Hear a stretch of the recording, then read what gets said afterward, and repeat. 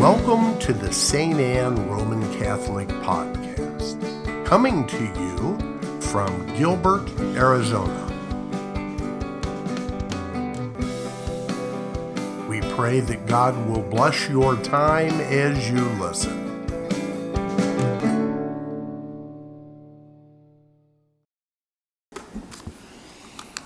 So good morning, sisters and brothers.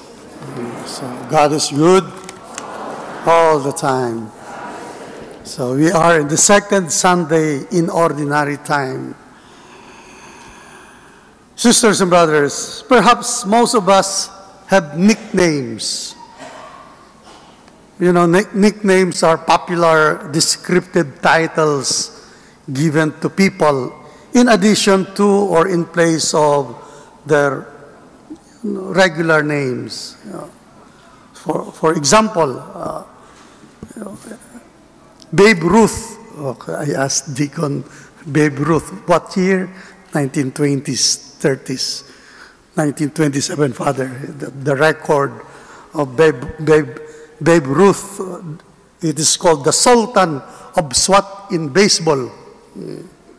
So that's the reason, Deacon, I ask you, because during what year, Deacon, is Babe Ruth famous here in America?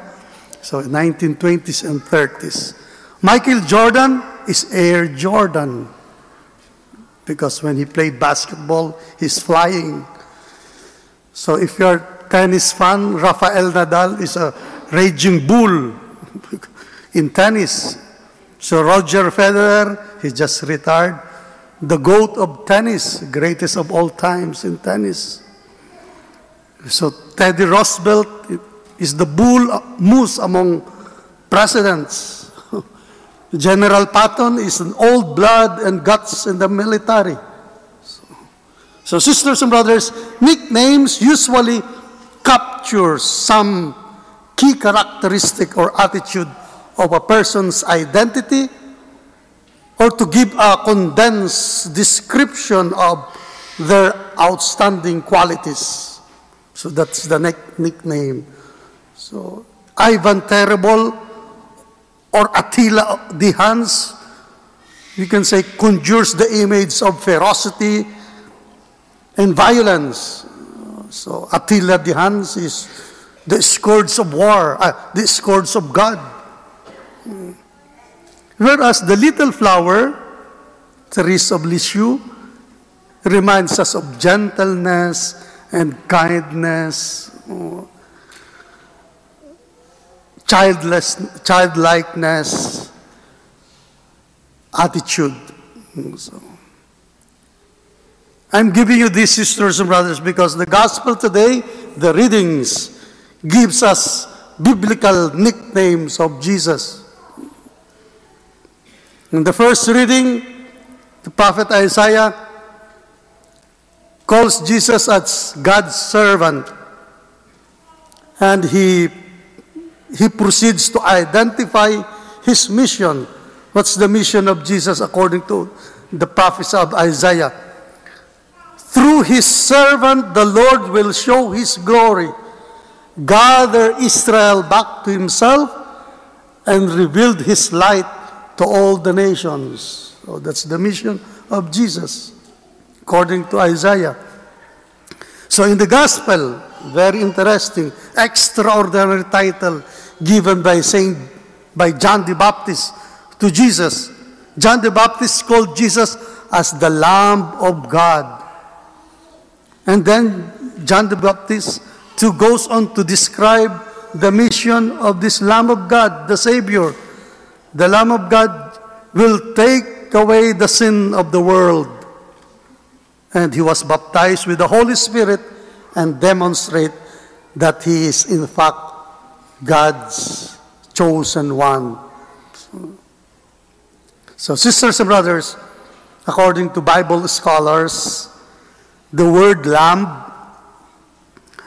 the evangelist John draws together overtones of meaning from Old Testament prophecy,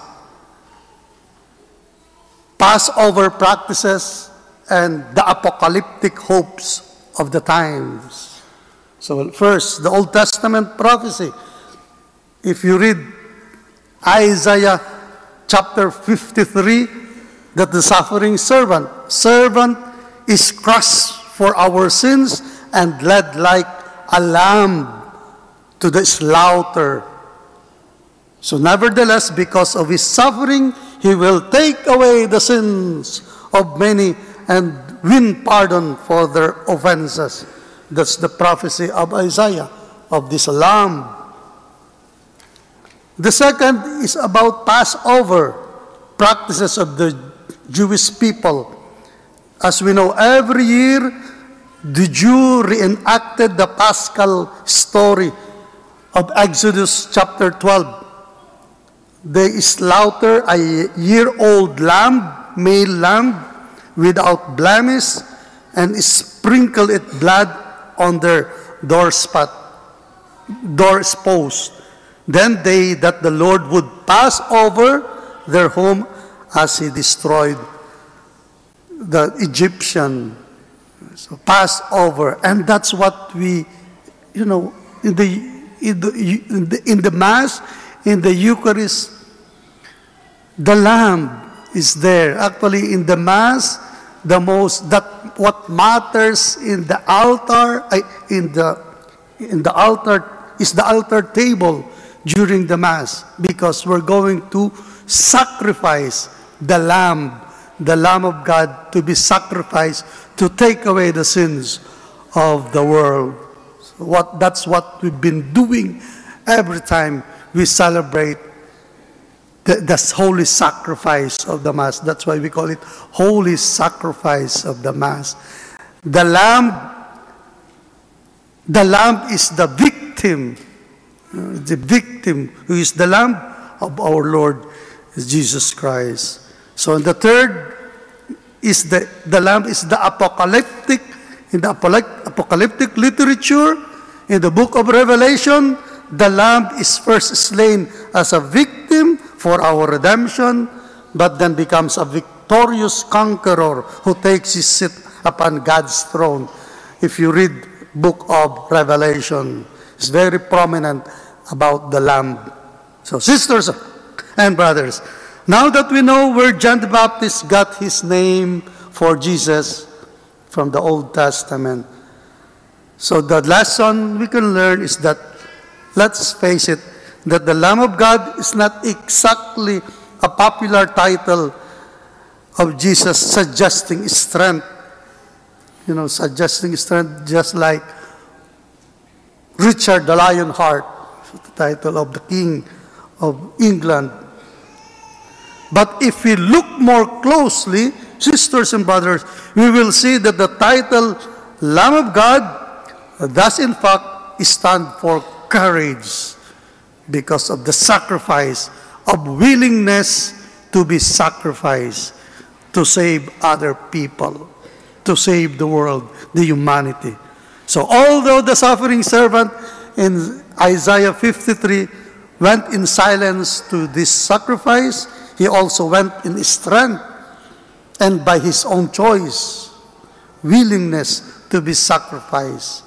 So as followers of Jesus, sisters and brothers, this is the lesson we can learn, is we can take up our cross freely. That's why Jesus would, if you want to follow me, take up your cross daily, not yearly, not monthly, not weekly, but daily.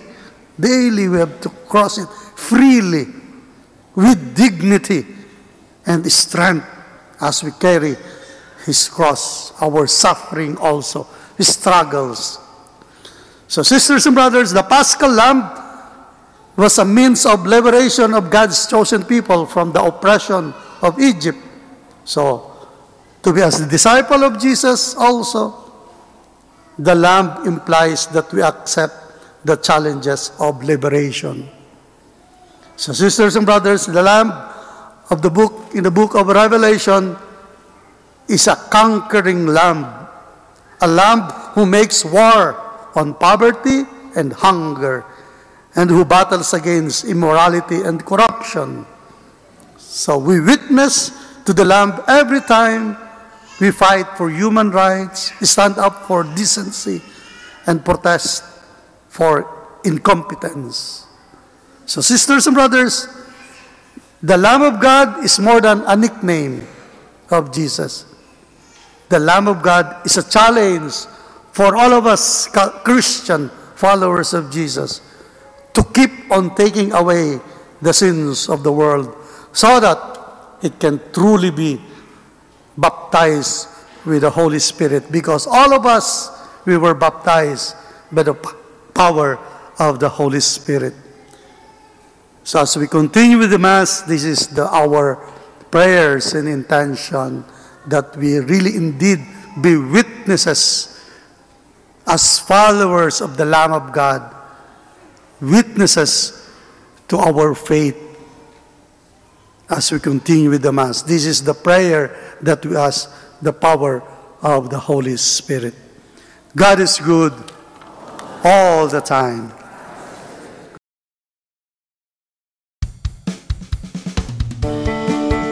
Thank you for listening to the St. Anne Roman Catholic Podcast.